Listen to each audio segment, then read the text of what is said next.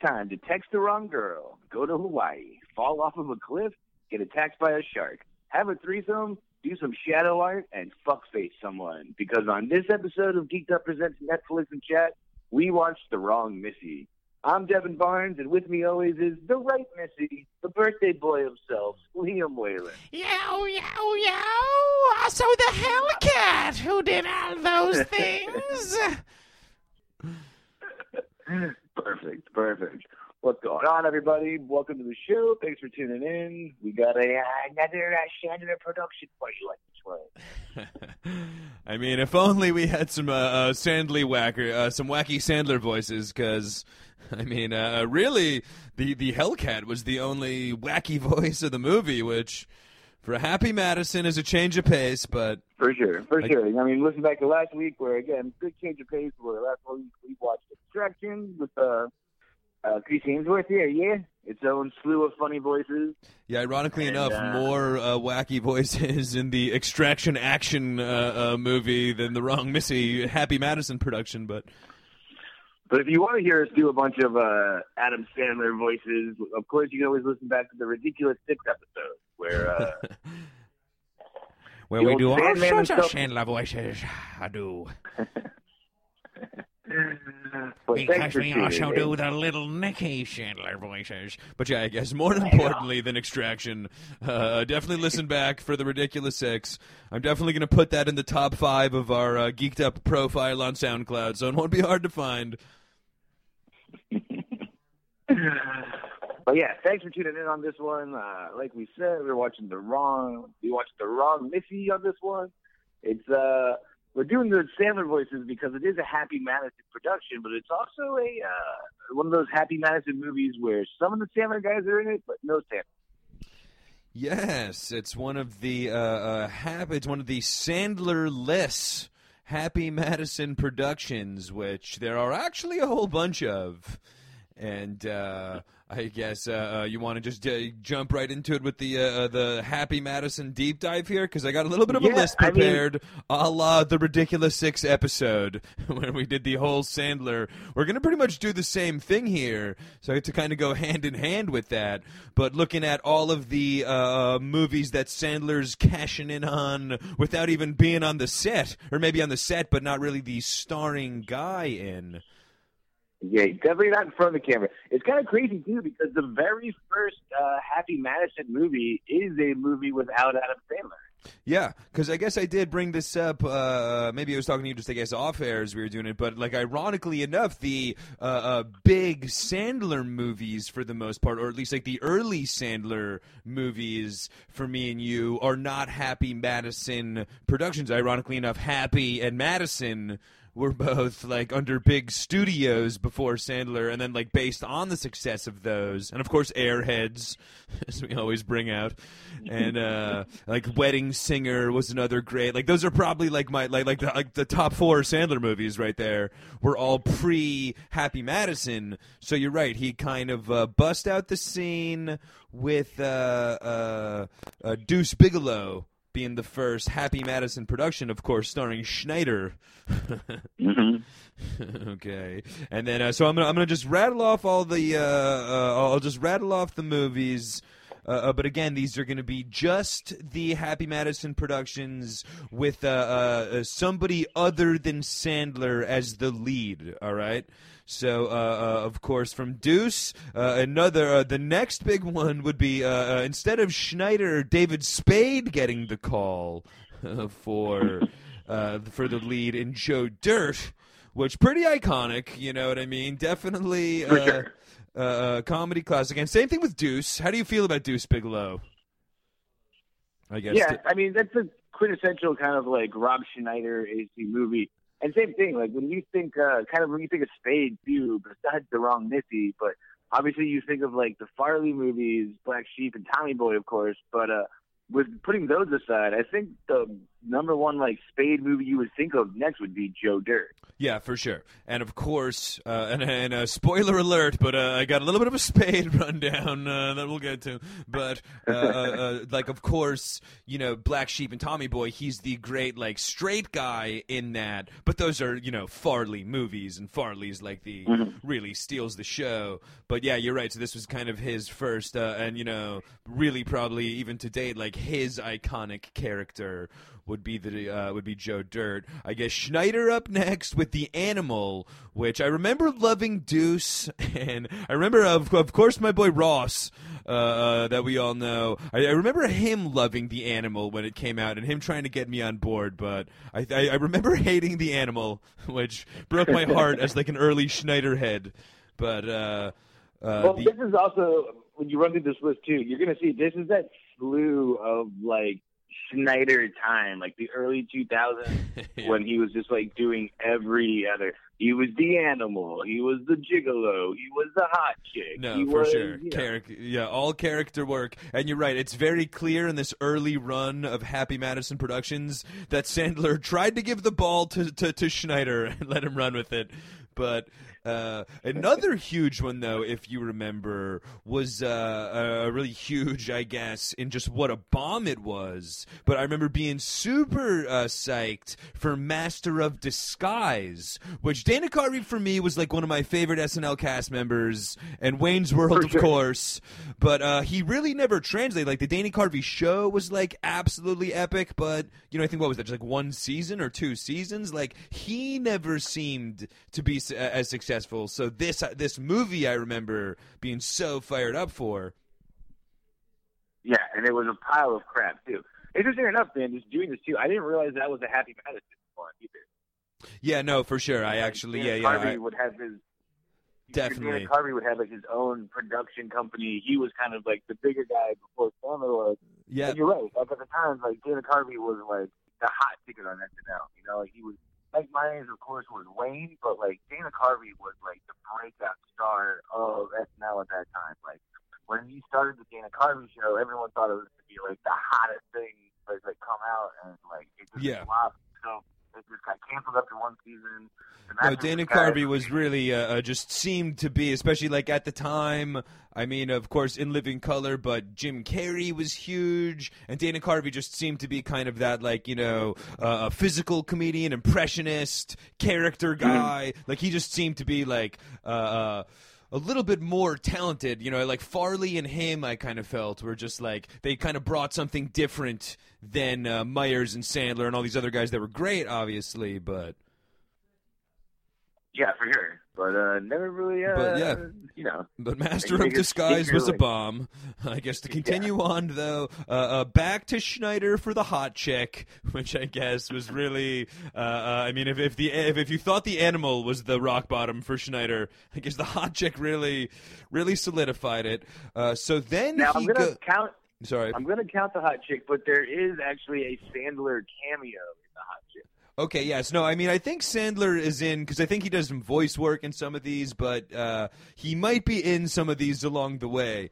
But these are, you know, other guys with the, you know, getting the real... Yeah, he's not the lead. Yeah, the lead for sure. So then Schneider, another bomb for Schneider. So then he goes back to Spade for Dickie Roberts, which was like another classically all-time horrible movie. All right. Yeah. Then European Gigolo, which, I mean, I guess, revamping the Deuce character for Schneider, which, I remember, again, huge Deuce fan, so I remember enjoying European Gigolo, but again, I wouldn't think a success. I don't think box office smash. I remember, wasn't as crazy about the European Gigolo as the original one. But, okay, then we go to a very interesting one, Grandma's Boy. Okay, which very interesting, especially controversial topic on the Friday night Zoom rooms, and I guess I'll just come out in the open and say it. But I actually myself have never seen Grandma's Boy. All right, because I guess by this point we're talking like 06 or 07 by the time Grandma's Boy came out. All right, so at this point we're already out of college a couple years, and you know what I mean, like all of these out, and then as well, this is the first Happy Madison, I guess, movie where it was kind of like a new face that he gave it a chance to. You know what I mean? Like the first non-Spade or Schneider outside of the Master of Disguise. Yeah, exactly. It's interesting that you're saying, too, because it's not only is it a non-Sandler Happy Madison production, but you're right. It's no Schneider either. It's literally like the stars of this movie are literally like the three schlubs you see in like the background of every Sandler movie. And Schwartzen, of course. But yeah, you're right. They finally gave the ball to like the other guys. You know what I mean? Like all those other, the whole other cast. And it turned out to be like an all-time cult classic, as we were talking about on our cult classics, I think, recently. But I mean, it's just one of those movies that really took on a life of its own. At the time, I think, was like a bomb. But really like grew to be like a DVD and like a college dorm, you know what I mean, like classic movie, one of those situations.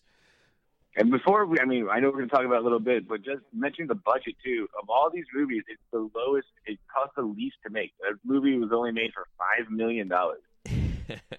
Because, I mean, these other ones, you're right, like, I'm sure Spade and Schneider and Carvey made more than $5 million easily. No, I'm not saying it made $5 million. I said it was made for $5 million. No, their budget. No, for sure. But I'm just saying, I'm sure Spade, budget, like, Spade was making more than $5 million just for showing up. You know what I mean? Like, yeah, no doubt. They made this whole fucking thing for, okay, so then from from Grandma's Boy, though, we get, we figure we have to combine forces with Schneider and Spade, all right, in the Benchwarmers, which was absolutely terrible.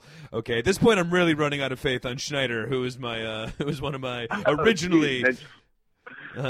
It's funny you say that, man. I liked the Benchwarmers. Oh, really? Yeah, I thought it was a good return of John Lovitz has a big role in it. So okay, you're right. Lovitz was pretty hilarious. So he was in it. Nick Swartzen again is in this one too. Okay, yeah. Afraid of the Sun. I don't know, man. I'm not saying that it's a good movie by any means, but I'm saying I like the Benchwarmers more than European Gigolo.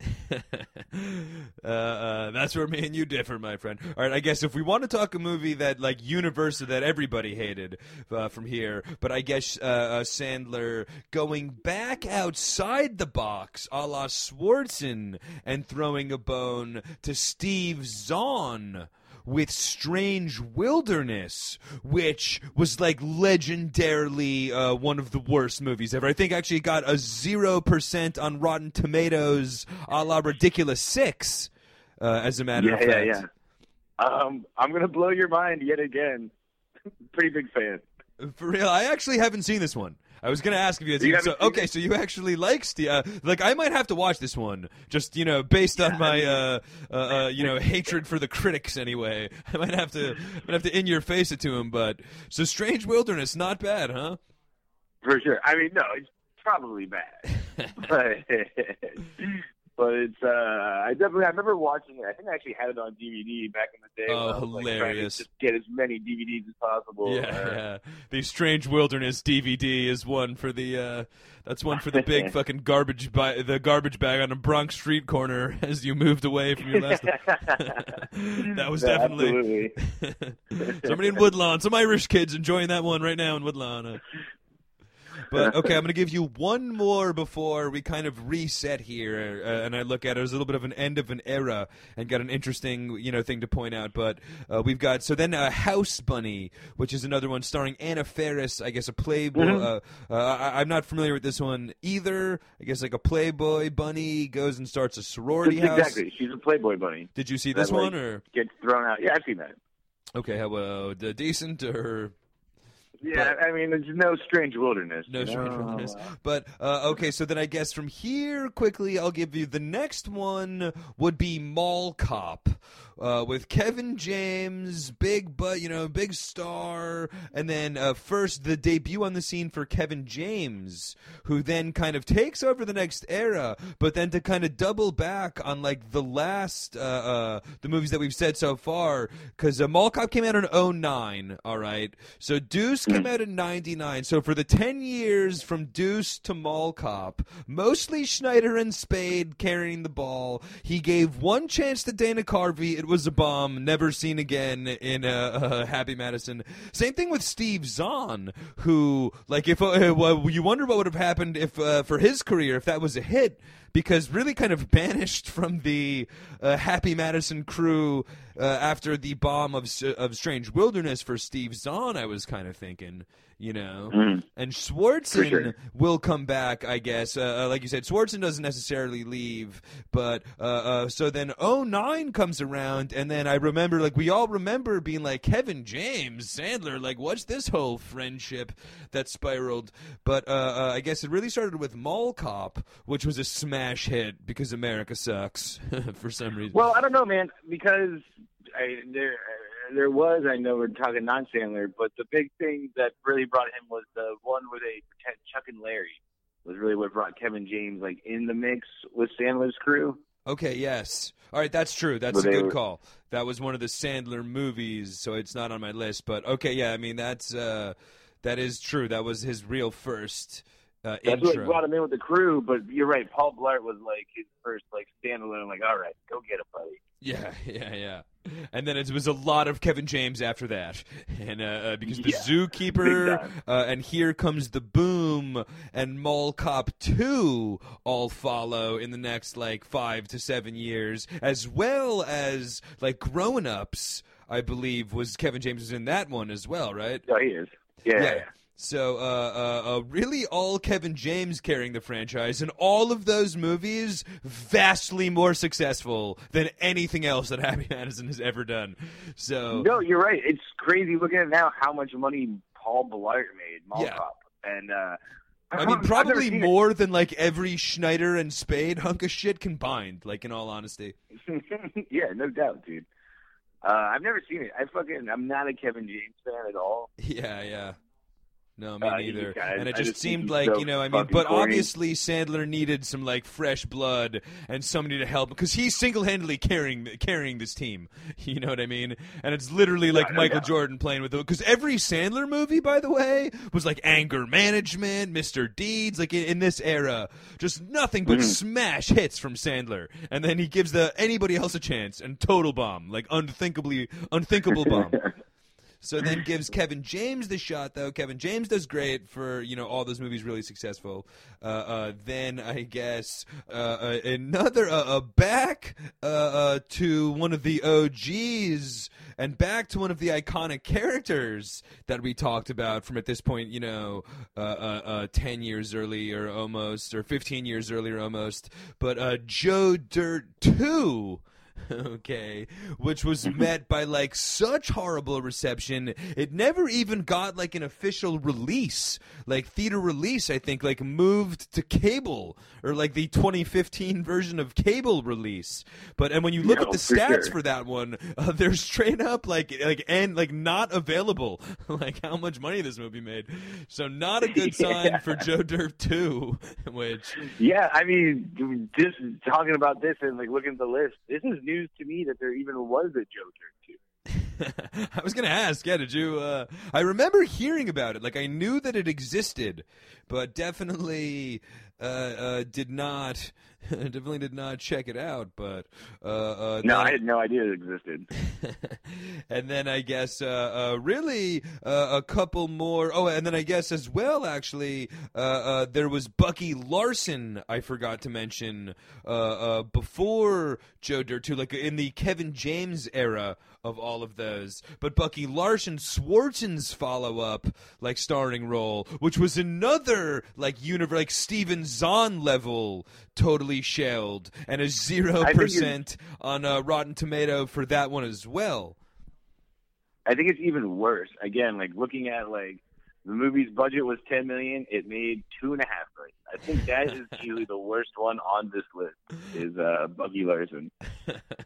Yeah, I mean, and like at this point, with having a little bit of momentum, like I mentioned, from Grandma's Boy taking off on Schwarzen, and like, you know what I mean, him like having a little, you know, a little bit more momentum for that one. It's a little bit of a surprise that it was such a stinker. But I guess, and that would kind of bring us into the last couple of years, though. Which from Joe Dirt 2, rather, because jumping back to Joe Dirt 2. But from there, we've had Father of the Year with Spade, and now the latest Happy Madison Sandler-less classic, again starring David Spade, but the wrong Missy. Catching us up, and then I guess as well there's some TV shows, as well along the way that people don't necessarily think of, but like the Goldbergers was been a real popular show for the last 5 years plus. That's a Happy Madison. The Goldbergs. What's up? The Goldbergs. Yeah, the Goldbergs. Yeah. That's a Happy Madison production. Mm-hmm. That people might not think. Same thing with Rules of Engagement, which I guess was another Spade vehicle, but that was a Happy Madison. The Gong Show with Dave Attell. I don't even know what that is. That was, I remember that show. I didn't realize, and a set, and again, a swing and a miss that was one season, but you would have loved to see Attell in the Happy Madison crew, but Sandler kind of cutthroat. Somebody gets one strike and you're out. For Sandler, but as well, Swartzen had a show. Schooled, I guess, is the Adam Goldberger spinoff. Goldberg's spinoff. Schooled is out now, so as well some TV success for the Happy Madison crew along the way, but. So a lot more work, though, I'd say, than you might imagine without Sandler. However, if you take Kevin James out of the picture, you could not think of a more of just a bigger resume of failures from a film studio. Well, dude, I'll say this: you're right that the Kevin James ones and obviously the Sandler ones make the most money. But I'm looking here too at a list of all the Happy Madison movies, right, and all of their Rotten Tomatoes. Pretty much every one of them is rotten, right? There's I won't say what the wrong Missy is because we'll get in that later, but almost every one of these Sandler-produced movies, Happy Madison, are rotten movies, right? But you'd ask yourself, how do these things keep getting made? But honestly, we're talking about the Kevin James ones do make more money, but almost every one of these movies make more money than it costs. Almost every one of them are a moneymaker. So that's how they do it. You look at Deuce I Bigalow, definitely think that without $92 million. What's up? What was that one? I'm sorry, I cut you off. I would say you just look at Deuce Bigalow, for instance. It was made for $17 million. It made $93 million. Okay. So let's take Deuce, Joe Dirt, the Animal, as things are really rolling. Fresh. For the Happy Madison, Schneider and Spade. This is still the '90s where there's a little bit more of a connection to those guys. But if you take Sandler out of the picture, you're telling me that any studio is putting big money behind Rob Schneider or David Spade movie, maybe Spade, but a Rob Schneider movie in the last 10 years without Sandler, and I guess even Sandler really hasn't, but I know what you mean, that they might have made some money, but it just seems without Sandler none of these movies would have had a chance of being made, you know what I mean? And they make some money, but sure. Pretty much because guys like us, you know what I mean? For who other than guys like us are going to see a Schneider movie, in 2015 or to 2020, you know what I mean? Yeah. No, so it's a lot nostalgia based and just a lot of hometown love for the Happy Madison gang, For sure. No. But I think it's astounding how much they might not be commercial successes, but definitely money-wise, all of them, pretty much every one of them make more money. Yeah. No, that's true. And for me personally, I guess, just taking it out, because I haven't even seen Grandma's Boy, nor any of the Kevin James movies in this. So for me, you're literally going back to Joe Dirt, because I didn't like The Animal, mind you. So you're literally going back, or if you want to count European Gigolo, but you're going almost close to 20 years since I've liked a Happy Madison movie without Sandler in it. So and I guess that'll get us into the wrong Missy. Starring David Spade. Sure. Another Spade. And Spade's a character too, man, because you never know. Schneider at this point is always just playing some kind of dirtball character. You know what I mean? Like, Schneider's day of playing the straight man is long gone. You never really know what you're going to get with Spades. You can either play like that weird character like in Father of the Year, or play more of kind of like the straight man in like The Wrong Missy, like we had watching this one. Yeah. I mean, he's definitely, I'd say, specializes in the straight man. You know what I mean? Like, even on SNL, he had the stewardess kind of character. But other than that, he was more of like, he was the kid in the Down by the River sketch. And you know what I mean? Like, he was one of the guys in the sketches. But he didn't really even have any big iconic characters on SNL even, and he's definitely just like specializes in being that snarky. Even what he's doing now, his late night show, like that's kind of the perfect platform for him, or his like Hollywood show, on Comedy Central a couple years ago. But like he's like the snarky, douchey kind of guy. I mean, he himself has had pretty big TV success, as we've mentioned, but like Rules of Engagement and I mean, I think Just Shoot Me was like the first thing he did after SNL. Was like a big hit. Exactly, yeah. So those were like, I didn't really, those weren't my style sitcoms, but he must have been doing something right on those shows, So I think he's definitely, he's like the Chandler kind of character that you need. You need somebody for him to be playing off of for sure. Mm-hmm. No, that totally makes sense. But he himself has a really weird, just, epic career, 25 plus. And I guess he kind of does benefit, just like from we mentioned, being on SNL and part of that, like, golden era of SNL. People, like, he was on from 90 to 96. So all of those big names, he's one of the crew. So he's kind of just, like, associated as, a comedy, legendary comedy status. But he really has, been hard at work for the last 25 years with successful stuff from SNL. Then, of course, the Tommy Boy Black Sheep. The Just Shoot Me was super popular. Joe Dirt. And like we mentioned, into Rules of Engagement, all sorts of other TV shows that he's, the Hollywood one and the late night one that he's had on now. That like he was as well had some like True TV prank show that he was the host of. So like he's been on a prominent. He's as well actually done some specials too. Like he had the My Fake Problems special from Comedy Central, stand-up special. Was actually real funny, and like remember that it came out and like a couple years ago. It was kind of like a big comeback special for Spade on Comedy Central. That's right, man. And I remember being very like leery of that too, because like his old '90s stand up is so brutal.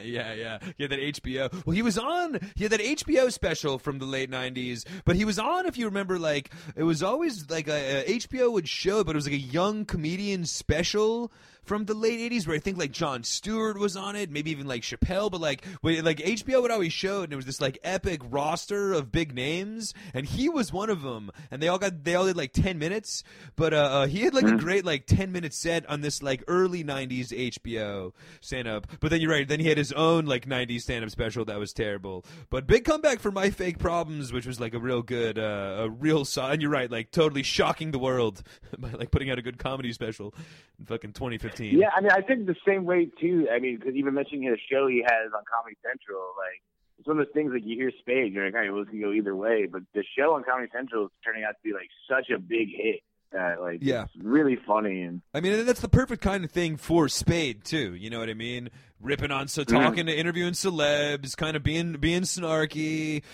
Current event kind of stuff that he can like play off of. But yeah, you know absolutely. what I mean?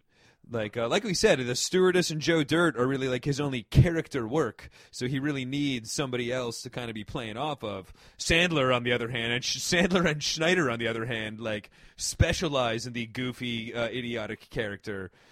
So yeah, especially Schneider. Like I said earlier, like long gone are the days of him playing the straight man. Like at least Sandler can bounce back and forth, and they're like, all right, this one I'm going to do a silly voice, and then like this one I'm just going to be a normal guy. Like yeah, that's true. Schneider has gone from like that's true. making copies, young face, to just like the dirty fucking film ball. Where's Schneider's Father of the Year? We need Schneider's Uncut Gems, and, like the real dark side, the Bob Odenkirk turn for Schneider. But just all in all, you know what I mean? Like, you wouldn't think, like, you think of Spade as a comedy, you know, like a comedy legend just because he's one of those names, part of the 90s Rat Pack, SNL Rat Pack kind of crew. But then you might think that he's, you know, doesn't have these great memorable roles, but he's been, like, you know, super famous and in the midst of something successful for the better part of 30 years in comedy, so... And even before SNL, actually, like, he busts on the scene. His first role, Police Academy 4. And then in the 80s, he was on, like, Baywatch and Elf and another, like, big sitcom for, like, his first like his IMDb was, like, feeling it from right out the gates. That's so funny. Yeah. Another time, Alf has made his way on our show.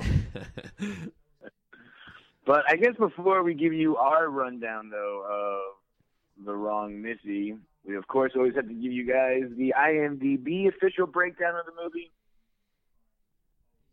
So, he started off, it's obviously The Wrong Missy. It just came out, 2020, May 13th is when this movie came out. Hot off the presses. And again, this was a geeked up golden ticket, all right? As we've been doing lots of Zoom golden tickets for you guys, but this one was all us. Yeah. Runtime, hour and 30 minutes. That's including credits. So that's always great for one of these. You know, that's got Stone Cold Hell Yeah written all over it. That's all I'm saying. Yeah. I feel like this is going to be one of the times where the podcast is going to be longer than the movie. It's categorized as a comedy, romance, which just stop at comedy.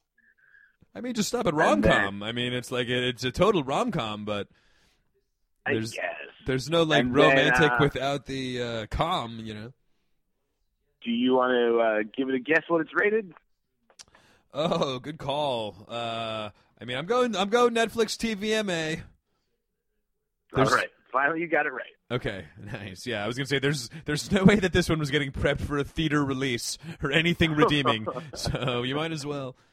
Not that it needed in a TVMA, though. Again, that was like a total Netflix guess, because I guess there's some, you know, a couple F-bombs, but there's nothing that would warrant a TVMA outside of Netflix slapping them on every movie. Mm-hmm. I'll give you the synopsis breakdown of the movie from IMDb. Tim thinks he's invited the woman of his dreams on a work retreat to Hawaii.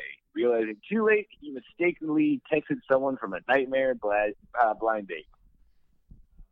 All right. It's directed by Tyler Spindle. Not really known for anything. He's more of a producer on other Happy Madison movies. Okay. One of the Happy Madison crew. And then the top cast, this is really the top three, but of course David Spade, Lauren Lapkus, and Nick Swartzen would be the three kind of main players in this one. Okay. Swartzen, great role for Swartzen, but I'd say definitely a little bit more of like a backseat. Like he's definitely in supporting cast role, whereas Spade and Lapkus are both kind of co-leads for sure. Yeah, absolutely. You would say that Lapkus, we'll get into it too, but she would be the biggest like comedy relief of the film. You know? Yes, she's exactly. Spade's the straight man. Now, I was unfamiliar with Lauren Lapkus. Kind of going into this, do you know anything about her? I thought it was Chelsea Peretti on the trailer, and then it was, you know, I was surprised that it was to find out that it was Lauren Lapkus, who I'm not familiar with. She had I mean, from what people know her from, just viewing wise, she had a big role in Orange Is the New Black. She was like one of the prison guards. Okay. She was in one of the new Jurassic World movies. And what I know her from, she's got a really big podcast following. Okay, I see. Now, as we all know, I hate podcasts, so I wouldn't know anything about that. But yeah, I mean, she's got she's a big comedy bang. She's on Comedy Bang Bang a lot. She's got her own podcast, Raised by TV. She's got another one called Newcomers, where they're watching Star Wars movies for the first time and like giving their opinions on. Oh, okay. You were telling me about this one. It's kind of like an Analyze Fish, but for Star Wars kind of thing going on. Correct. And she's like the host of that. Yeah, she's openly has never seen a Star Wars movie and right off the bat, I think that she's full of shit and she's seen the Star Wars and she's doing this for the podcast gimmick, which I support. However, I refuse to believe that she's never seen a goddamn Star Wars. But I don't know. I don't think that's the craziest thing to think. I know a lot of people haven't seen Star Wars. Really? I guess I've been in the geek world too long to. Yeah. And I'm so full of shit because like I've barely seen the Star Wars, so it just seems hard to. It seems like a very convenient like podcast gimmick, though. You know what I mean? Like too perfect. But... For sure.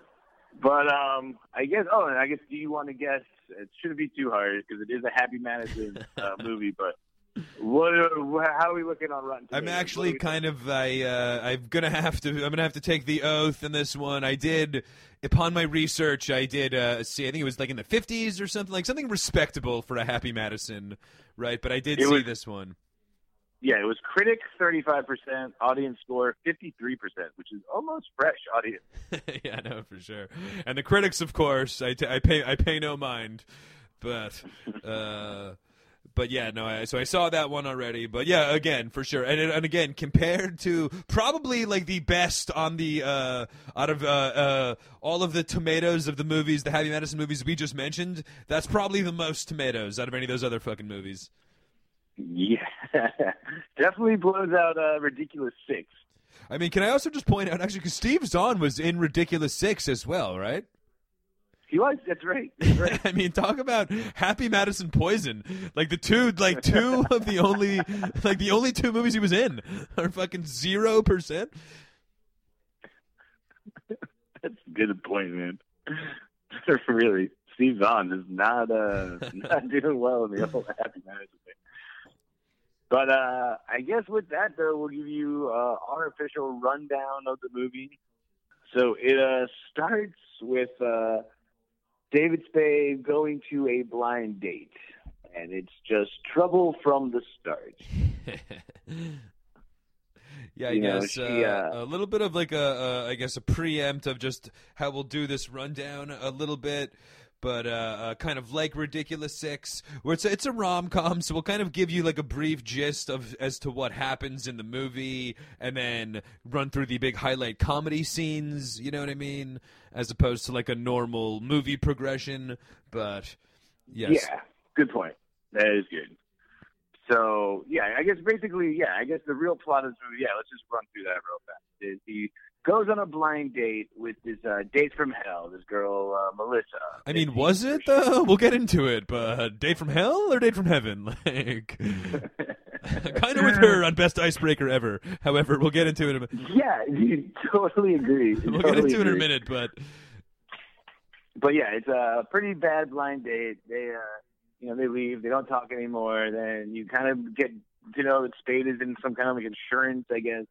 Typical this businessman movie. Goes on a trip, meets the girl of his dreams. They hit briefcases or literal suitcases. Meet cute, like a junior middle school meet cute, where they knock each other's books and help pick them up and have. Yeah. They hit it off. They're like perfect. They both don't drink. They both are reading the same book. They're both. They both love Phil Collins. Missy, this guy does not deserve Missy, is all I'll say. But they start making out. She's like, I'll send you my number. Here's my number. Send me yours. He gets a text from Missy. He likes her. He thinks he's inviting the Molly Sims, the hot blonde, to Hawaii to go with him. He gets on the plane. Lo and behold, who shows up but the titular wrong Missy. It's a literal title where not only is her name Missy, but she is quite the wrong Melissa. So she goes by Missy, I guess, is the other one. But they were both a confusion, a text confusion mishap is basically the premise of this movie. And again, since we're just kind of running through the basics of it here, they get to Hawaii, and hilarity. Which is a weird jump right off the bat, like a leap of faith and like a suspension of disbelief in this movie. That like the second date is like a retreat trip to Hawaii. Like that's already kind of a weird relationship, move anyway. But we'll look past that. Yeah, right. Yeah, it is true. Hey, would you want to go A on blind date to Hawaii on like my very important business promotion meeting. Like, what could possibly go wrong? Because even if it was the right Melissa, like he's fucking met her, he met her once at an airport, and that was it. And now, like, literally the next thing was like, hey, I know this sounds crazy because we haven't talked in 3 months, but would you mind going to impressing my boss on a because that was kind of the thing too. It was like an important sales meeting trip to Hawaii or whatever, but like he was trying to impress his boss for a big promotion. Versus the Barracuda, him and the Barracuda, this hot chick are up for the big promotion, and you know the boss is gonna like a hot girl in your arm, exactly. But instead he shows up with Lauren Lapkus. Instead, Lapkus shows up. I guess when she's there too, obviously you see that she's a mess. She's day drinking, she's making a fool of herself. But also, I guess they kind of shoehorn in there, too, at some plot point that I guess one of his coworkers is sleeping with his ex-fiancée. Okay, it's also, like, for no reason, really. Like, it doesn't add that much to the plot. Yeah, that's I totally didn't even add that together. Because he works, like, his coworker is just randomly dating his ex-fiancée. Yeah, you're right. I kind of thought that, like, they were, him and the ex-fiancée were coworkers. But no, it was that, like, bro-y douche just happens to be dating his ex-fiancée. Yeah, and the whole point of the vacation, too, is that, like, Spades trying to win over his boss, and then also this lady they called a Barracuda is also trying to, like, win over the boss. Yep. And in the movie, she's married to one of the Sandler All-Stars, that cross-eyed goof who's in every Happy Madison movie. One of the Happy Madison All-Stars. She's married to him in the movie, but in real life, the Barracuda is married to Adam Sandler. That is Adam Sandler's wife. That is Adam Sandler's wife. Okay, sweet. I thought so, based on Ridiculous 6, when she was like Chick with Big Tits or whatever her hilarious Indian name was. But okay, I remember that being his wife in that movie, and I thought it was familiar. Okay, interesting. Yeah, it explains her really bad acting. Yeah, dude, she was definitely a cut below everybody else. That's really true. Okay, very funny. It's like, what, are you going to tell the boss's wife she's doing a bad job? I know. Oh, hilarious. But as well, they do kind of, I guess, shoehorn in some other plot points of just like they establish, and we'll go through like how crazy and hilarious Missy is. But they do also establish that she like has like almost mystical, as she's reads astrology, and she does all of these things pretty successfully that she claims to do. You know what I mean? She's given astrology readings, and she saves somebody's life with fucking, the Heimlich or whatever, you know what I mean? Like that is something they do, where she talks about it all the time, where she's like, no, I'm certified in this. A lot of the times, too, Spade is like, no, you're not. Yeah. But then it's like, she turns out she can. No, it's a running gag that she's certified in all these crazy things, but they make a point that she's, like, very successful and good at all these, you know what I mean? So it's like... Yeah, exactly. Because I thought there was going to be some point in the movie, too, where, like, because they never really say what she does. I thought there was going to be, like, some reveal that she's, like, a doctor or, like, she actually is, like, the super successful thing. But there's, like, no. Yeah. I mean, we'll save it for later, but I guess a lot left for a potential sequel, for this one. But, like, because they really don't explain so much or just don't mention so much. And I guess even just in terms of this, we'll get into the big comedy scenes, but just in terms of, like, the plot of a rom-com, unquote, there was really only one quasi-romantic scene that like a half-hearted date where they like kind of broke the ice, but there was like really nothing character or like romance establishing in this movie. You know what I mean? Like they give you one short like cheesy scene to show that these two like do bond and you know what I mean, have chemistry as a couple, but that was it. There was not like a typical Sandler Barrymore rom-com. To just do like the plot rundown too, like. And then we'll go back to the hilarious bits, but like just to kind of run through it. But like she's a nightmare. They go on vacation together. She does some things. His boss ends up loving him because of her. And then just so uncharacteristically, he's like, "Oh, I'm in love with her now. I'm glad I brought the wrong Missy." Yeah. So And I guess, when you say falls in love with him because of her, his boss loves Spade because of her. She literally hypnotizes him. She hypnotizes this guy into like anytime Spade's name is mentioned, he just like he associates Spade with his grandma, I guess. And I love that guy. And then and then hates the Barracuda. But so like Barracuda. she's literally, you know what I mean? She's literally fucking brainwashed the Spade's boss. She brainwashes him, you know, does hypnotize on him to make him more like a puppet. But night one, not the threesome scene that we'll talk about later, but night one in the hotel, she rapes him. Like, he straight up wakes up, and she's like... Yeah. We'll get into the sex scenes. I mean, I guess, are we ready for the comedy? Because that's pretty much it, dude. Like, you know, should we give a Bradley Cooper alert as to what happens in the end? But they literally... It kind of comes crashing down on the end. They, like, establish a little bit of a rom-com scene. She ends up, I guess, the right Melissa does end up coming to Hawaii for no reason as well. Yeah, the Barracuda tells Missy that you're not even supposed to be here. Okay. The wrong Missy figures it out, looks at his phone, figures it out that it was a mistake. Literally, like, while she's storming out, the right Missy shows up. And it's like, "Hey, I'm here in Hawaii." Yeah. I was like, "All right, sure." Like, who invited, did somebody invite you to this? You know, Spade tells her that he, you know, likes the wrong Missy. Molly Sims is like, "Yeah, this whole thing's kind of fucking crazy." And then he goes and, like, wins her back and they try to have a threesome with Vanilla Ice. Yeah, the end. Awkward makeout scene in the middle of a restaurant. Yeah. I guess. All right, so thanks for tuning in, guys. It's Friday in the Zoom. We'll get into the Vanilla Ice cameo a little. I guess we can maybe start with the Vanilla Ice cameo, because why not? But that definitely should have been Holyfield. Like I was totally expecting an Evander Holyfield cameo, because they kept on referencing that like Spade's boss's wife was in this weird used to fuck Evander Holyfield and still texted him, and they like keep on referring to Evander Holyfield in this movie. And then at the end, it's like big cameo time, and Vanilla Ice shows up. I'm like, what? Nothing from the real deal? Well, Vanilla Ice has been showing up in Sandler movies all the time now. He's like one of the new additions to the Sandler crew. He was in Ridiculous 6. We're fucking 2 for 2 with Vanilla Ice in these Happy Madison movies. Yeah, you're right. Totally part of the crew. He's been in more fucking. He's been in as many movies as Steve Zahn and more than Dave Attell.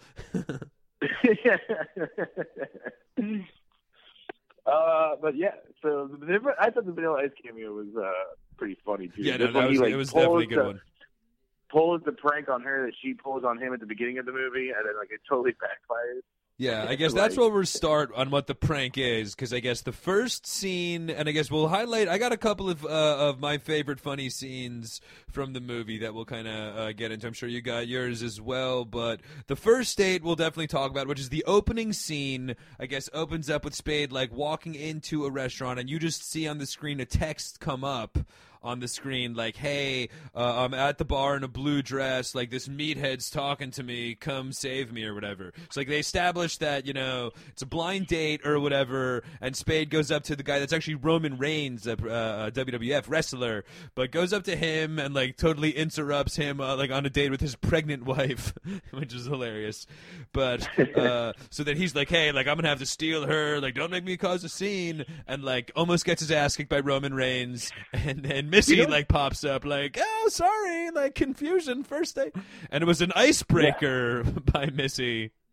Yeah, I think it's great. Yeah, your thoughts if you were on a blind date and the chick pulled that move? What would your reaction be?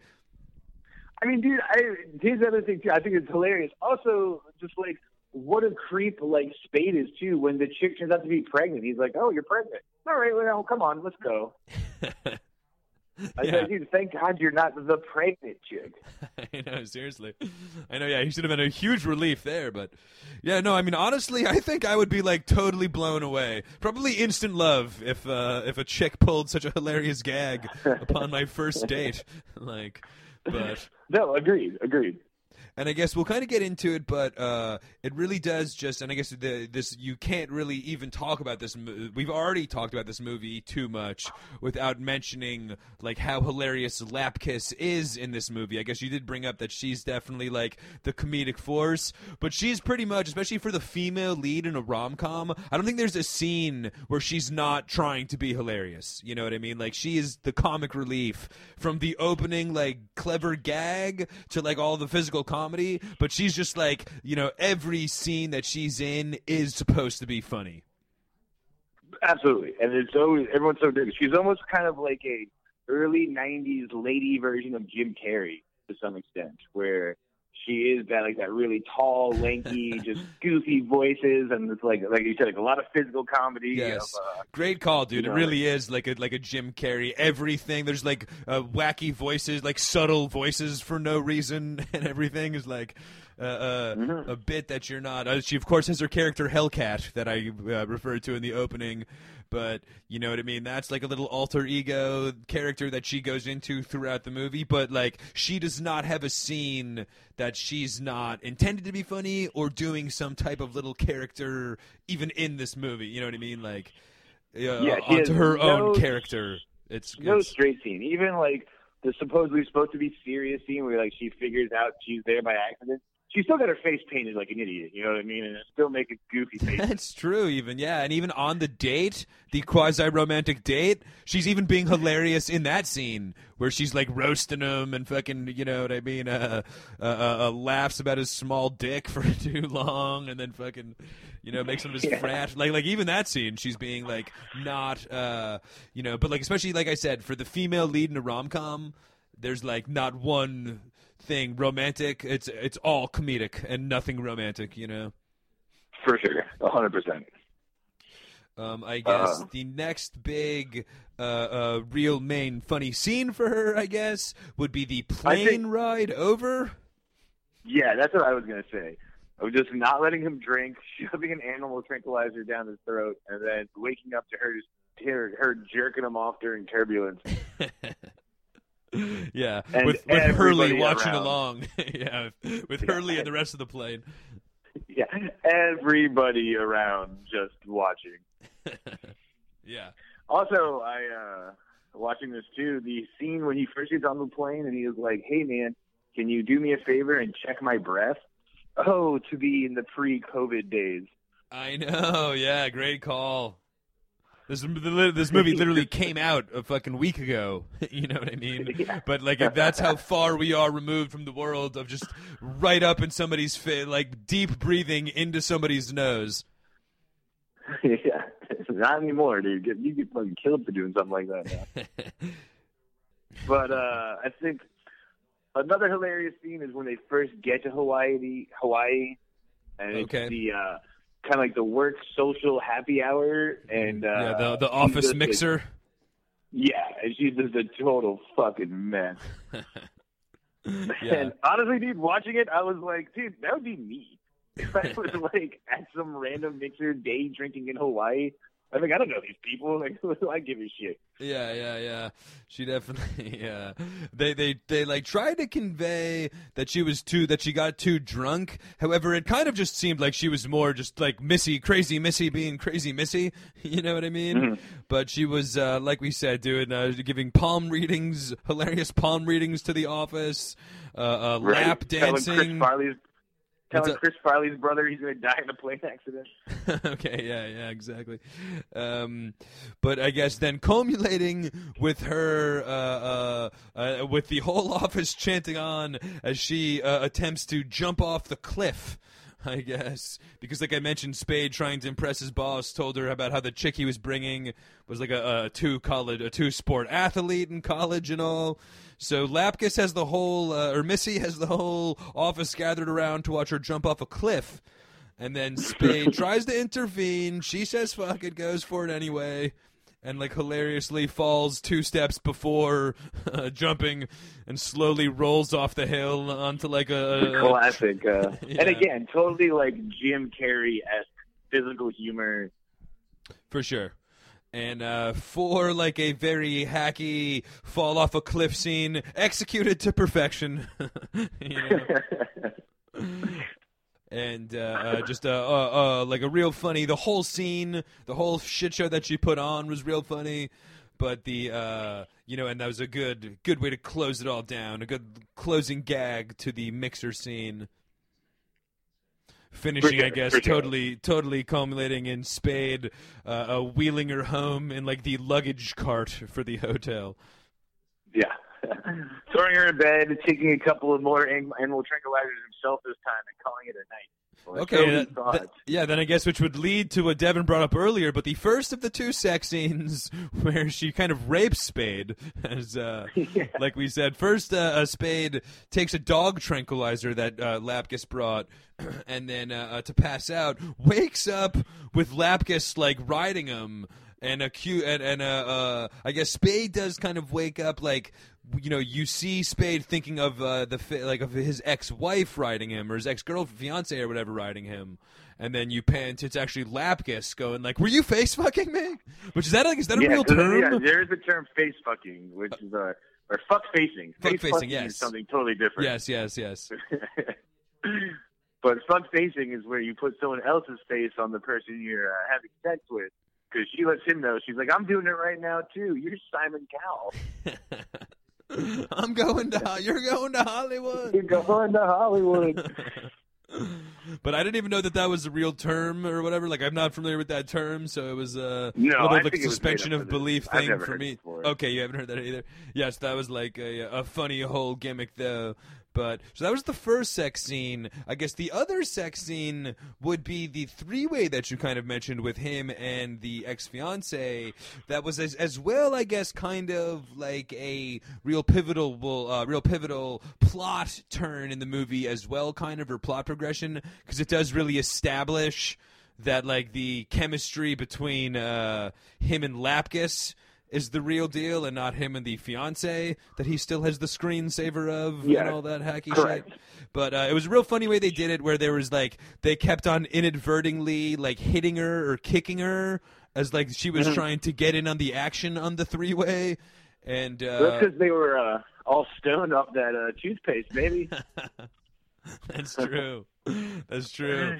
They tried to get weed, but Swartzen couldn't bring any bud over the airport, so he brought a bunch of hilarious weed substitutes, like weed hair growth product. You accuse your hair, you get fucked up, bro. Swartzen was hilarious in this as well. Like he's not going to really get mentioned because he's very much of like a supporting straight man kind of character. But I love the new look, by the way. No longer like the fresh-faced, baby-faced kid that Swartzen is. Now like the fat middle-aged guy. I think he's really ready for a good second career. But he's just fucking hilarious, dude. Like he really, ever since he was the fresh-faced kid, he's just a fucking funny comedic personality, and just in this movie he is as well, Dude, I guess during the threesome scene too, man, there's a song playing in the background, and it's like that acoustic cover of My Neck, My Back. Okay, yes. You know what I mean? That lick my pussy and my crown. Yeah, exactly. But it's like this very acoustic kind of like sweet version of it, and the person singing that song is no one other than Rob Schneider's daughter. No way. Yeah. Nice. Tell me that Rob Schneider's daughter has a music career that I can follow. That I can go follow her on Spotify. Elle King. What is it? Elle King. E-L-L-E King. Elle King. Nice. Schneider's daughter. Epic. Joining, just like her father before her, joining the Happy Madison crew.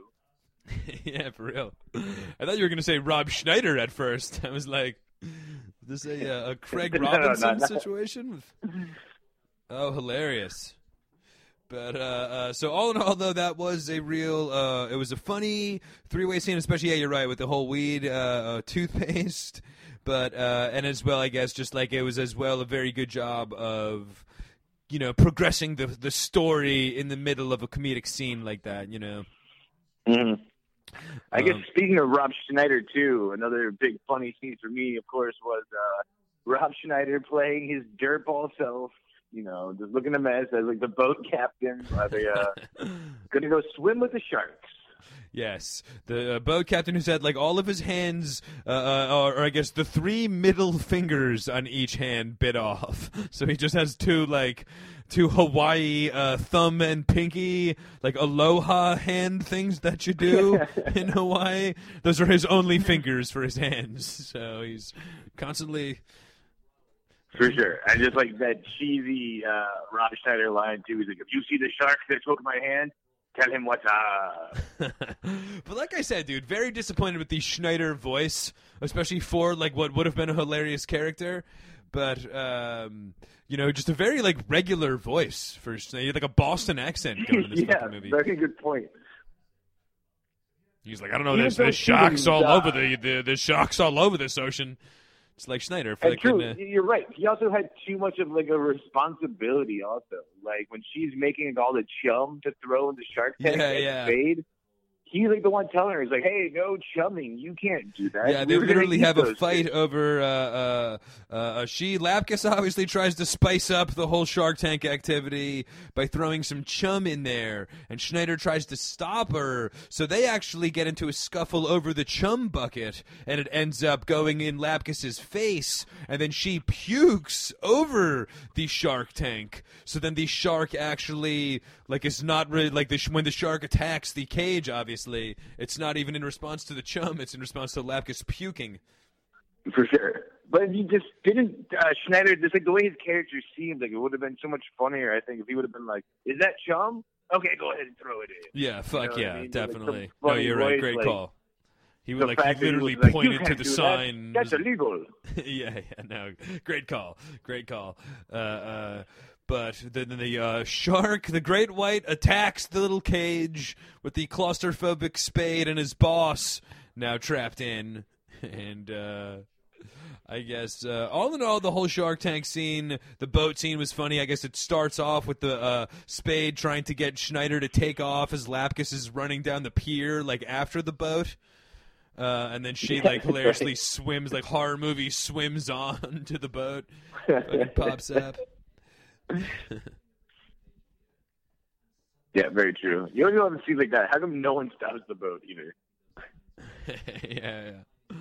But I guess perhaps my favorite scene of the movie, the favorite like comedy, scene was the big talent show that they'd been kind of alluding to the whole time that they were working up to on this trip. Was like each branch of the office was responsible for their spot in the talent show, and I guess a big shout out to what was the lunch lady's name in Devin's much like Devin much like Devin and his gym teacher singing the lunch lady song for the lunch lady. That's right. Michalski, yes, exactly. So shout out to Michalski. But much like Barnes' lunch lady 7th grade talent show, we've got a big talent show going down for the office mixer. Yeah, somebody really blew it by not doing lunch lady Wayne. I'm telling you right now, that shit slayed. But I guess Sandler's wife gave it a try. Sandler's wife did the old New Kids on the Block, I think it was. Mark Wahlberg. Yeah, the right stuff. Whole synchronized, which is definitely like that was a pretty funny scene though, just because it was such a classic, like fucking middle school talent show thing to do. You know what I mean? Like synchronize a song to synchronize a dance to the big song. Like that's definitely what like my portion of my contribution would have been to the talent show. Dude, but you know what's horrifying about that? Like, back when the city was still open and I was, like, we were behind the bar, I would talk to people, especially around, like, Christmas time, that would, like, work for businesses, like, around me, like, offices, where they would have to do shit like that. Like, I would hear them around, like, the bar and be like, all right, the big Christmas pageant's coming up. Like, what's our team going to do? Like, well, we're going to do this great song and number. And I was like, Jesus Christ. Like, yeah. No, it definitely was a very believable. Also? Yeah, no, seriously, it's definitely very believable corporate fucking life. I think same thing with the mixer and all those things. Like that's really like they like really did nail like douchey corporate retreat. You know? Yeah, for sure. Like how do you ruin a trip to Hawaii? Have fucking this asshole plan it all. Yeah, it definitely comes with caveats. But so Spades, the Spades troops contribution though was one of those like shadow puppet things, I think they called them. But like they set up a white screen and then the performers in the back creating what would look like a shadow, and there's a lot of hilarious shenanigans ensue. The lemon getting squeezed out of Farley's brother's assholes. Yep. The most namely that, pretty much all building up to that, but but the whole you knew something bad was going to go on in that scene, and just like the way that it progressed was definitely pretty funny. Yeah, I mean, I think they pulled it off because at this point too, his boss is hypnotized. So okay, yeah, so his boss is loving it because yeah. He has that great line too because he does see Spade as his grandma. He was just like, "You make me feel safe. Promise me you'll never die." Oh, I didn't even pick that up. Yeah. But I mean, I guess those are probably the big, home big landmark scenes, we said. But throughout the way, like we mentioned, though, pretty much every scene is this movie is pretty much like Devin said, a Jim Carrey style movie for Lapkus. So it's just there's a lot of subtle, most of the comedy. Those were kind of the big comedic scenes. However, most of the laughs would come through just the scene to scene shenanigans of Lapkus. Mm-mm. For sure. So yeah, I guess that's me too. We both had the same. I guess the only other thing too is we did talk about the opening blind date and the hilarious setup she did to it, but that's a pretty big funny scene too because she has to come out of the gate strong in the opening of the movie, just kind of sell what a psychopath she is. So she has the big knife for Sheila. Okay, yeah. She's she comes sliding under the toilet for him when he's trying to sneak out of the window. She comes sliding in. It's "Oh, we're getting thrown out. We gotta go." Oh yeah. And the whole she goes over the top. Yeah, you're right. We only paid reference to the hilarious icebreaker gag, but then ever since then, the whole rest of the date, she was a total maniac. You know what I mean? They definitely conveyed that she was not the girl you would ever call again. You know what I mean? Even me that would have loved the initial gag and would have been won over probably would have been turned off by the next 10 minutes, For sure. But then I guess it does. We might as well bring it all the way full circle because I guess it does end, like Devin mentioned, with Spade, who now has lost Lapkus, who's refusing to talk to him. Spade now tries to pull the same gag on her on an internet date, blind date, and then, like Devin said, brings up, says that he's the guy in the black hoodie that turns out to be Vanilla Ice.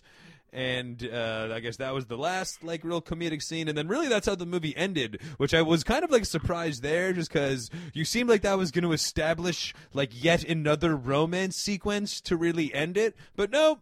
One laugh with Vanilla Ice, a 2-minute conversation with Spade and Lapkus, make out in the restaurant, credits roll. Very happy when I saw the credits roll because at that point I thought there was going to be a senseless 10-minute montage of showing them living happily ever after or something like that. No, you're right. Credits roll and it's just Schneider and Farley's brother on a boat rolling to Portland from Hawaii. Oh, was that what was going on? I thought that it was Schneider and the boss, and Schneider just got all high, and they were just out on a lost at sea. Okay, that was Farley's brother going back to Portland.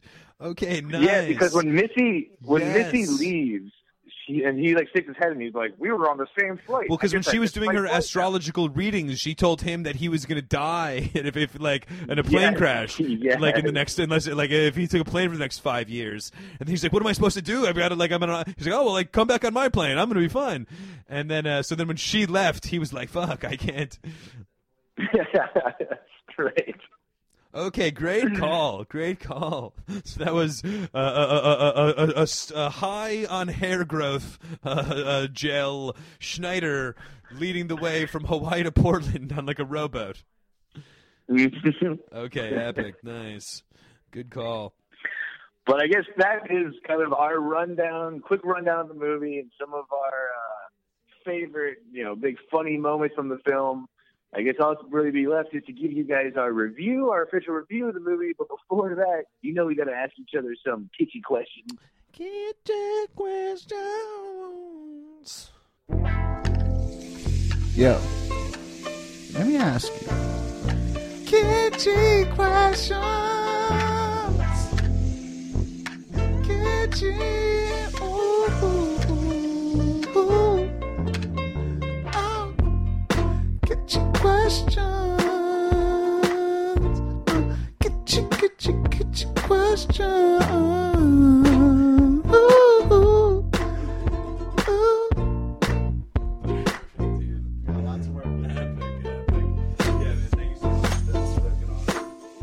Oh, yeah, it's kitschy question time. It's the part of the show where, of course, we ask each other kitschy questions about the movie. Lately, in these COVID times, we've been kind of switching them up just because people aren't really going to the movie theaters, because I usually ask Liam if he would go and see these movies in the movie theater, but his answers are easy now. It's an easy no, because none of these movie theaters are open. So, kind of keeping up with the times, unlike David Spade breathing in Hurley's face, we're keeping up with the times. So I'm going to ask Liam, would you go to the drive-in movies and have seen this movie? Yes, as I guess there is. As we'll get into it on our next Geeked Up Podcast Life in Coronaville episode, I guess. But definitely a lot of some life in the drive-in theaters across America going on, as that's becoming, especially for the summer ahead, very popular movie option for everybody in the movie world. But so would I go to the drive-in? And as well, I guess last week you asked me, would we do a Todd Gad Zoom review? And I guess in order to just answer that one, obviously yes. Any type of Sandler family Zoom room, I'd be down to watch, but I guess. But I mean, that could be any Sandler movie. No, the exactly. same cast, for sure. You know what I mean? Any Happy Madison Zoom room, Zoom reunion, I'm totally down. But I guess, would I go to the drive-in theater to see The Wrong Missy? You know what? For the whole drive-in movie theater experience, I'm going to go, yeah, I guess. If you ask me this for a regular movie, I might not be so much. But, I mean, perfect date kind of movie, for a drive-in, which is like, I've never been to the drive-in, as we've talked about as well. Seems like a very, old school date kind of thing to do, though. You should either be watching Pink Floyd The Wall or something that you can pull a Ramon from Roma, or whatever the hilarious dude from Roma kept on trying to make out throughout the movies the whole time. But you kind of feel like it's a good date situation. This is a good date movie. It's a rom-com, definitely solid enough to warrant, your trip. So I'd say yeah. And as well, it's not what you'd think of, the big high-tech, what you would normally go to a theater for, but neither are the drive-in theaters. Drive-in movies. Yeah, you really want to see, an Avengers-type movie at the drive-in. Exactly. You go to the drive-in more for, E.T. or these, classic movies or whatnot, you know what I mean? Or, that kind of, that caliber of flick, so... For sure, yeah. I would go to the drive-in. E.T. in 2020, mind you, not when it came out, but you know what I mean? Yeah, no, for sure. I would go to the drive-in just to bake out my mom's minivan with friends. And we had a good 2.5 hour cover. Would you actually do that? Yeah, absolutely. Oh, sick! You guys actually had a drive-in? Oh, nice. So and there was a drive-in in the town in Florida, just a random drive-in theater where you would listen to it on your radio. But, dude, every time we would go, we would bang out my mom's car, and every time we would go, the battery would die. Because I wouldn't turn the engine on. Yeah, there's all sorts of questions I have about this whole situation. That's hilarious. So that at the end, after baking out the car, you need to call up the drive-in. I had to run around the cars and be like, I always had jumper cables, but I'd be like, could you jump my car, please? Okay, all right, nice. Or you have to get the maintenance, the fucking movie theater ground security guy to come help you jump the car. Windows, but. Yeah, we'll definitely talk more about it on the Geeked Up podcast. Yeah, I definitely wanted to get a whole run because as well, drive-in concerts are coming. I gotta get the whole rundown. So I guess we'll do. But yes, but sight unseen, I'm driving in to wrong Missy.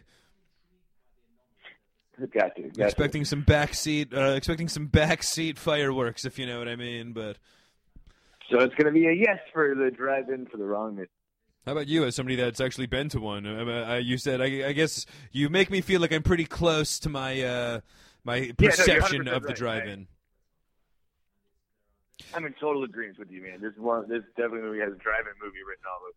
So I'm gonna as well actually flip the switch on you a little bit, because I normally ask you. Devin, of course, is our big franchise movie guy. Loves a big conglomerated universe, which I guess we have here and which I'll play into. But normally I ask Devin about the direct sequel. Okay, and for Wrong Missy 2, I mean, I guess, boring. So instead, I'm going to ask, again, a little bit more dealing with the Sandler universe. But we talked a lot earlier, this being a Happy Madison film without either Happy or Madison, no Sandler. So this being a Spade on lead. If I'm going to ask you, we're going to do the next Happy Madison movie with a lead, with a non-Sandler lead. Okay, are we going Schneider? We're going Schneider, Kevin James. Give me somebody in the Sandler conglomerated universe that we want to see the next big Thor Ragnarok. You know, gotcha. I get what you're saying. The Legends series from the Sandler posse. You know, but like, who's the next guy in the crew that you want to see on lead? Gotcha. Well, I'll say she wasn't in this one, but she's been in a couple movies with Adam Sandler. Blended, 51st Dates. I think it's time to give this Drew Barrymore broad a crack at it and see if she can carry a film. You know, that's a great call, in all honesty. Yeah, I mean, I am just kidding. Obviously, I do have a real choice. But, it would be interesting, though, honestly. Like, she is very synonymous with Sandler. Like, she's been in a million date movies with Sandler. And as well, I mean, she's kind of due for a comeback. You know what I mean? But it wouldn't be crazy to get, like, she would be actually, like, totally qualify and could be... like a Happy Madison movie? Yeah. With all the Sandler goons. And I mean, would you be surprised if there was, like, a late resurgence Barrymore, like, comedy career, you know? No, I think that would totally play. It's a good call. But, yeah, I guess, damn, my joke answer is kind of not better than my real one. But my real answer is I think someone that deserves it, because he's the last of the crew really to, like, be in every one of these Sandler movies. Because Grandma's Boy, I'm going to kind of do a preamble. Grandma's Boy was such a weird thing because it was like the three guys that are in all Sandler's movies. They're just like no-name actors, but you recognize their face every time. Yep. You know, you have the lead of Grandma's Boy, then you got the guy with the crazy eye, and then you have like Dante. But now even the Grandma's Boy and Dante aren't in these things anymore. The only guy that's still showing up is his name's Jonathan Laron, but he is the cross-eyed, like, hey there, buddy. Yeah. Like, this dude is not, like, gotten off the bandwagon at all. He's never had, like, a lead role. In most of the Sandler movies, too, he only has, like, one or two lines in it. Yeah. But he's literally probably got, like, $100 million in the bank for all of the Sandler movies that he's had one or two lines in. But And I think he could carry a lead as just, like, some goofy trucker kind of stoner just traveling around. I have an idea in mind. Think of his character from Kill Bill, but just take away the rapey aspect of it right before he rapes the bride, right? Yeah. And then just kind of do like a Jesus a la Jesus from Lebowski spin-off movie of just him, but in a comedy sort of, he's the wandering goofball trucker who's nice. in a different hygiene. Yeah. No, I mean, and as well, like, you have the benefit, just like Grandma's Boy, where it's not like there's not going to be every other. Like, we can still have Spade and Schneider in this movie, you know what I mean? Like, it can still have the whole rest of the Happy Madison posse, but like, I think he could definitely hold down lead. Huh? So Kevin James or Vanilla Ice can definitely make a cameo. Yeah. I mean, yeah, I guess for me, I'm going to go Vanilla Ice, given that he's now I guarantee you Vanilla Ice is going to make a cameo.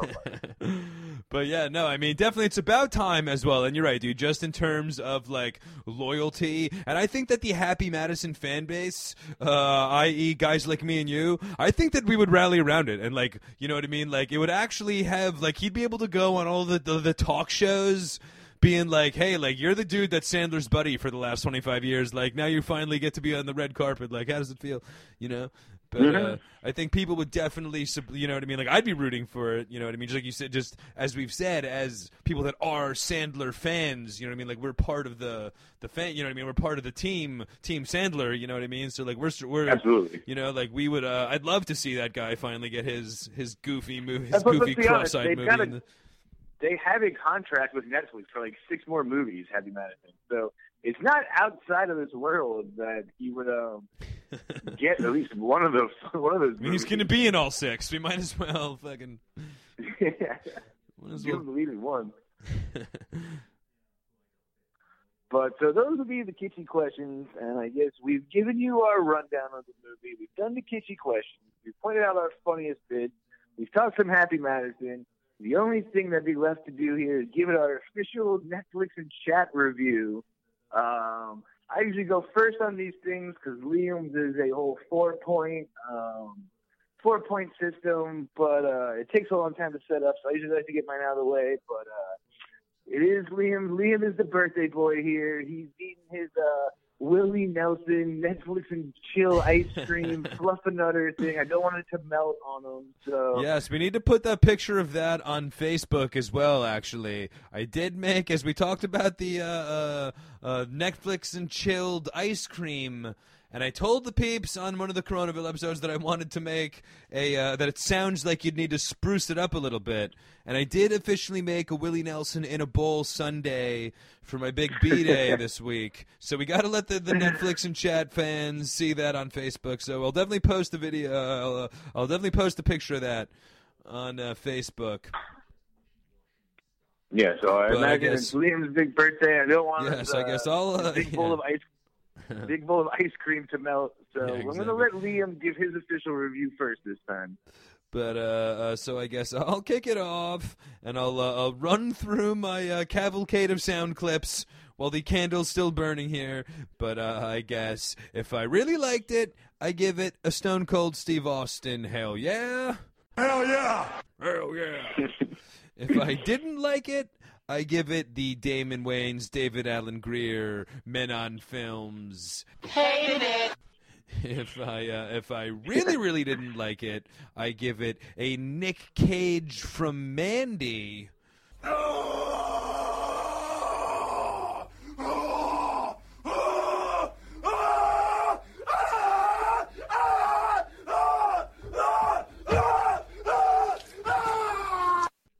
And if I really, really loved it, I give it the Rudy's Dad. This is the most beautiful sight these eyes have ever seen.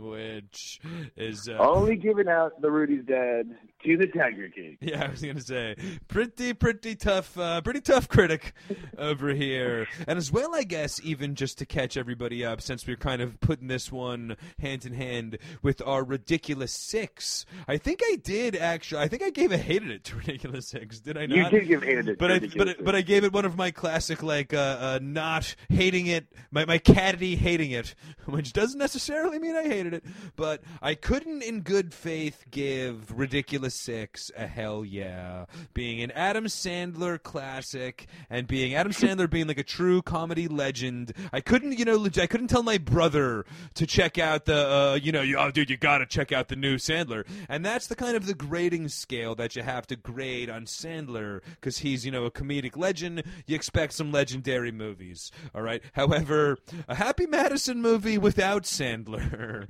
and a David Spade classic for a rom-com, I'm giving Wrong Missy a big Stone Cold hell yeah. Hell yeah. As I really, really enjoyed it, man. I thought it was super funny. Not expecting to, like, just, and again, in all honesty, I mean, I'd give it a hell yeah, just in terms of a comedy, but a rom-com starring David Spade without Adam Sandler, like, this could have gone horribly wrong. And we were kind of watching it. I was kind of expecting it to go horribly wrong, honestly, like, when we were watching it. But I really enjoyed it. I thought that Lauren Lapkus was absolutely hysterical, just carrying the whole movie. Like I said, every single scene, she's supposed to be funny, and it's just like a total comedic performance. It reminded me a lot, actually, of Tiffany Haddish in Girls Trip, where it was just a super breakout performance and just like a really, really stole the show kind of performance.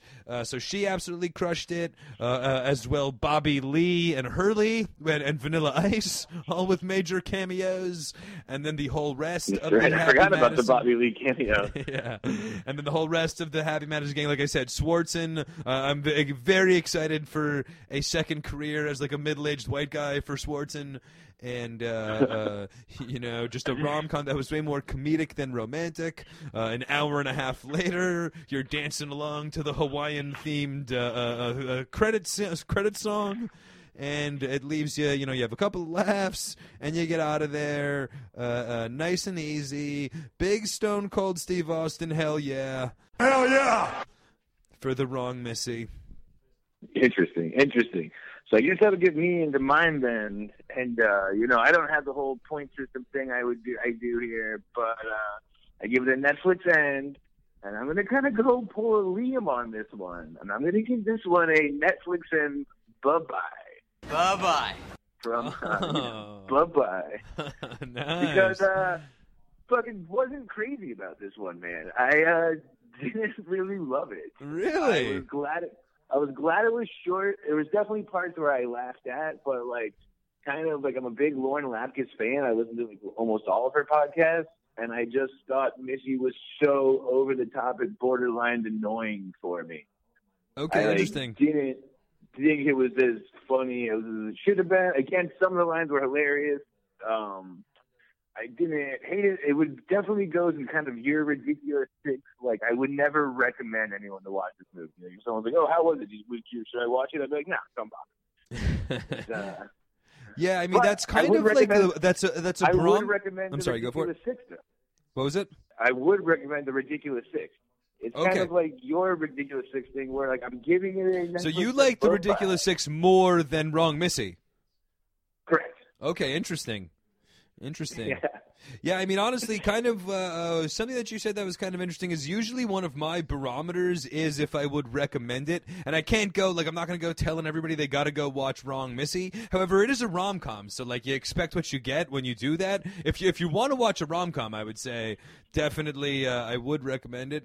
But very interesting, though. So you thought that Lapkus was, and she was totally over the top, you know what I mean, by design. And I guess she really is the breaking point of this movie, you know what I mean? Because she really does the whole movie, literally, I'm saying, every scene she is being supposed to be being comedic, and then the story and kind of Spade and the storyline progresses, and Spade is pretty much the straight guy from there, But so if you don't like that character, or if you're not getting a kick out of her, then it's definitely not going to be you're going to be in for a long hour and a half. If you're going for a big, large performance like that and it doesn't nail with the viewer, it just comes off as annoying. And the other thing too, kind of even talking about when they did go on their regular date, the character just does a total 180. She's over the top crazy, and then she's just "Hey, no man, I got your back. I hypnotized your boss. I'm cooking some crab nachos and have a normal conversation." It's what? Yeah. No, but she for sure. can turn it off, Yeah. No, I mean, it was definitely, that's where I felt that some of the actual big comedic scenes were as well, and as well, actually, looking back on Ridiculous Six. So it was very, I guess, really in a lot of ways, the opposite, like you're saying, because a lot of that movie was kind of all about, the big scenes, where I thought some scenes were hilarious, but I just didn't really like the rest of the movie. This movie was kind of the opposite, where, the big comedic scenes weren't necessarily, ride home funny, but it was just, her performance and the character the whole time I was getting a kick out of, you know what I mean? Where it was, yeah, for sure, I get that. But I mean, at least Ridiculous Six had El Burro taking shits on people. And that makes yeah. No, exactly. Like, that movie had a couple of, like, real laugh-out-loud moments. This one I literally did was laughing out loud at the talent show scene, but other than that, it was not, like, crazy laugh out loud as much as just, like, you know, just thinking that the Missy character was funny. Maybe something else that plays into this, though, that's kind of interesting is I was totally unfamiliar with Lapkus, so it was like a breakout kind of, you know, like, not knowing what to expect or not having any idea of what she was going to bring to the table, whereas if I was, like, a fan of hers from her other work, or kind of, you know, if I knew what to expect or was expecting something different, it might have changed my opinion on her performance. Like I said, this whole is like the whole movie does ride on her performance. So for sure. But yet again, me and Barnes seeing things a little differently, which I guess is one of the beauties of Netflix and chat. Huh?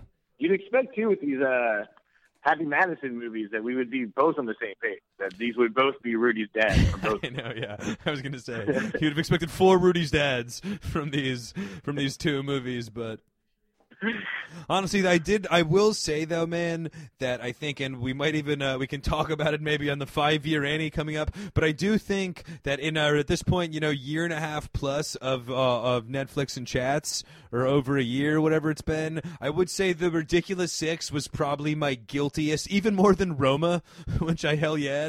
But I literally, like, The Ridiculous Six was one of the hardest calls, and when I woke up, like, 2 days later, still laughing at like, half the scenes, I thought to myself, like, what was I doing? Like, how did I not hell yeah that movie? Because I've, like, literally have still laughed at some of the scenes from that movie, you know what I mean? But, you know, so I guess it's kind of how you grade things or whatnot, but like that movie, I was a very tough critic. This movie, I was a very, like, expecting it to be terrible.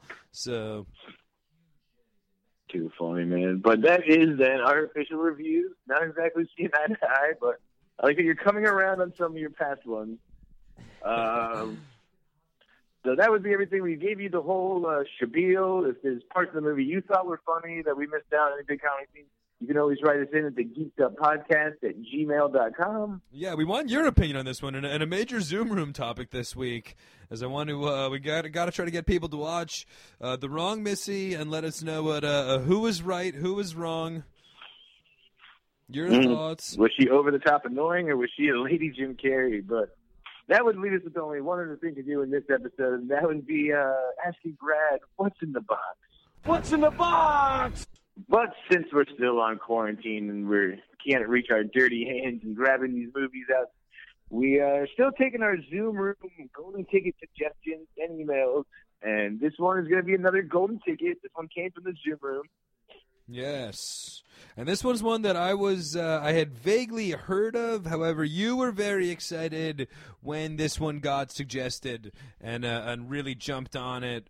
And I'm totally down. Sounds really interesting, but you want to give the peeps a rundown of what we're going to be watching? Yeah, we're going to be next? watching Black Mirror, not the show, the movie Bandersnatch. And it's kind of like a sci-fi mystery drama. But the interesting about it is that, like, there's a plot to it, but at certain points in the movie, you, the viewer, have to, like, click on your controller and make a decision. It's like a choose-your-own-adventure novel. Wow. Very cool. So now, is this the first time that has been done in movie version? Because that was like you said, like a very, very popular, you know, especially for kids, novel. I guess probably only for kids. I don't know if they make an adult choose-your-own-adventure novel. But have they ever done this before with movies? Probably not. Like, the technology probably hasn't been, like, good enough to do it. Yeah, I can't think of a time where they would do it. Because all the scenes, the Netflix is just the awesome platform for it, because, like, all the extra scenes you would have to fill, like, no other studio would give you leeway to pull off that shit. And just literally, you couldn't do it until DVDs were invented. Like, literally, it would be impossible to do. You know, you can't go to the theater. Yeah, it would never work with VHS. Yeah, you know, yeah. So just like, so you couldn't do it until DVDs. So we're talking what, like 98 by the time that this was even like a viable option. So this has to be the first time ever executed. I mean, the closest thing ever to that, as I remember, is you remember the movie Clue. When it was shipped out to theaters, there was like 4 or 5 different endings to the movie. No and way. Theaters would play different endings to it, so it was kind of a gimmick to get you to go back and see it again. And then I remember we always talk about early Comedy Central. Clue was one of those movies that they always played on Comedy Central in like the afternoon. And on the TV version, when you watch it on TV, they just played all 5 endings to make more maybe this happened. Yes, but that was what I was familiar with. Very interesting. But when it was in the theaters, you only got to see one of those endings. Oh wow, I did not know that. Oh, so that's a fun. So that's that's close. That's close. Mm-hmm.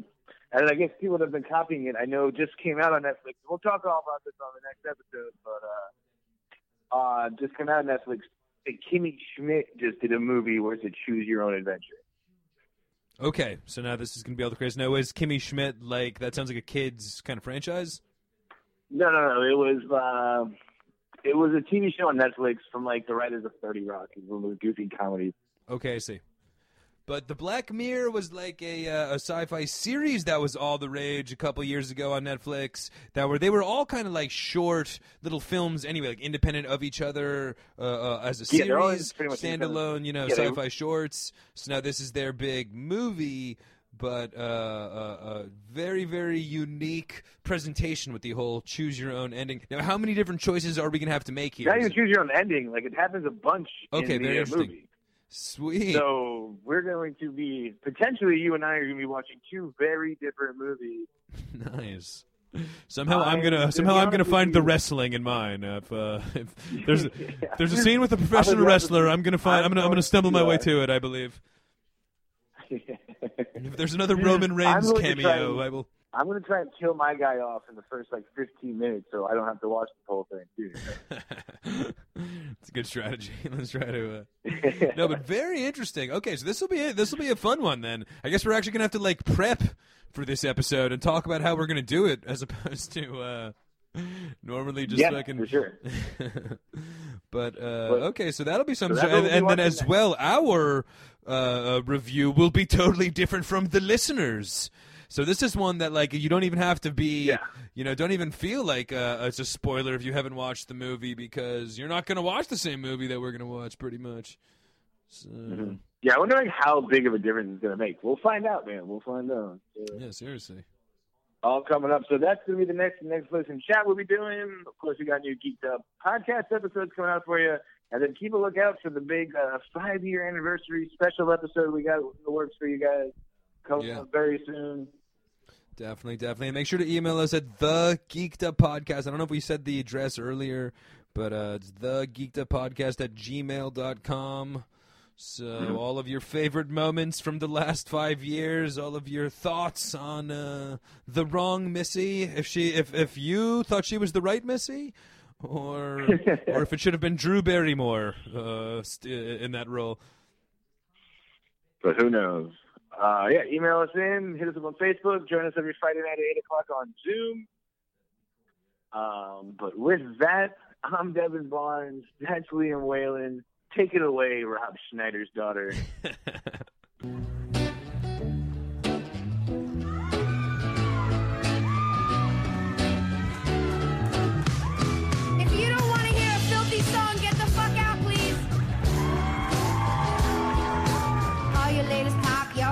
Like this, shake your body, don't stop, don't miss. All you ladies pop your pussy like this. Shake your body, don't stop, don't miss. Just do it, do it, do it, do it, do it now. Right now, lick it good. Suck this pussy just like you should. My neck, my back, lick my pussy and my cry. My neck, my back, lick my pussy and my cry. First you gotta put your neck into it. Don't stop, just do it, do it. Then you roll your tongue from the crack up to the front. Then you suck it off till I shake and come. Make sure I keep busting nuts all over your face and stuff. Got me making so much love, so lick it now. Lick it good. Suck this pussy just like you should. Right now, lick it good. Suck this pussy just like you should. My neck, my back, lick my pussy, my cry. My neck, my back, lick my pussy and my. You might roll dubs, you might have cheese, but fuck that player, get on your knees. Bitch like me moans and scream. Real thug misses know what I mean. At the club so fresh, so clean. Unit on my face so mean. Gotta pick which man I need. Real thug, better satisfy me. Try me player, I'll make you see. Them bitches ain't got shit on me. So lick it now, lick it good. Suck this pussy just like you should. Right now, lick it good. Suck this pussy just like you should. My neck, my back, lick my pussy and my cock. My neck, my back, lick my pussy and my...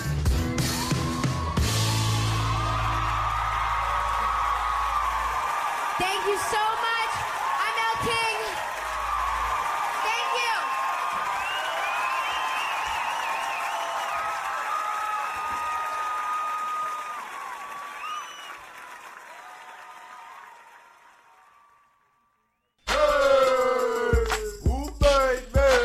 Time to get geeked up. Woo! What's up, y'all? This is Mr. Woo Baby himself, Andre Davi. You're listening to the Geeked Up Podcast on SoundCloud. Yeah, and I'm still taking those episode 10 emails, y'all. Woo! Music and gaming, you know what I'm saying. Comic books and tech,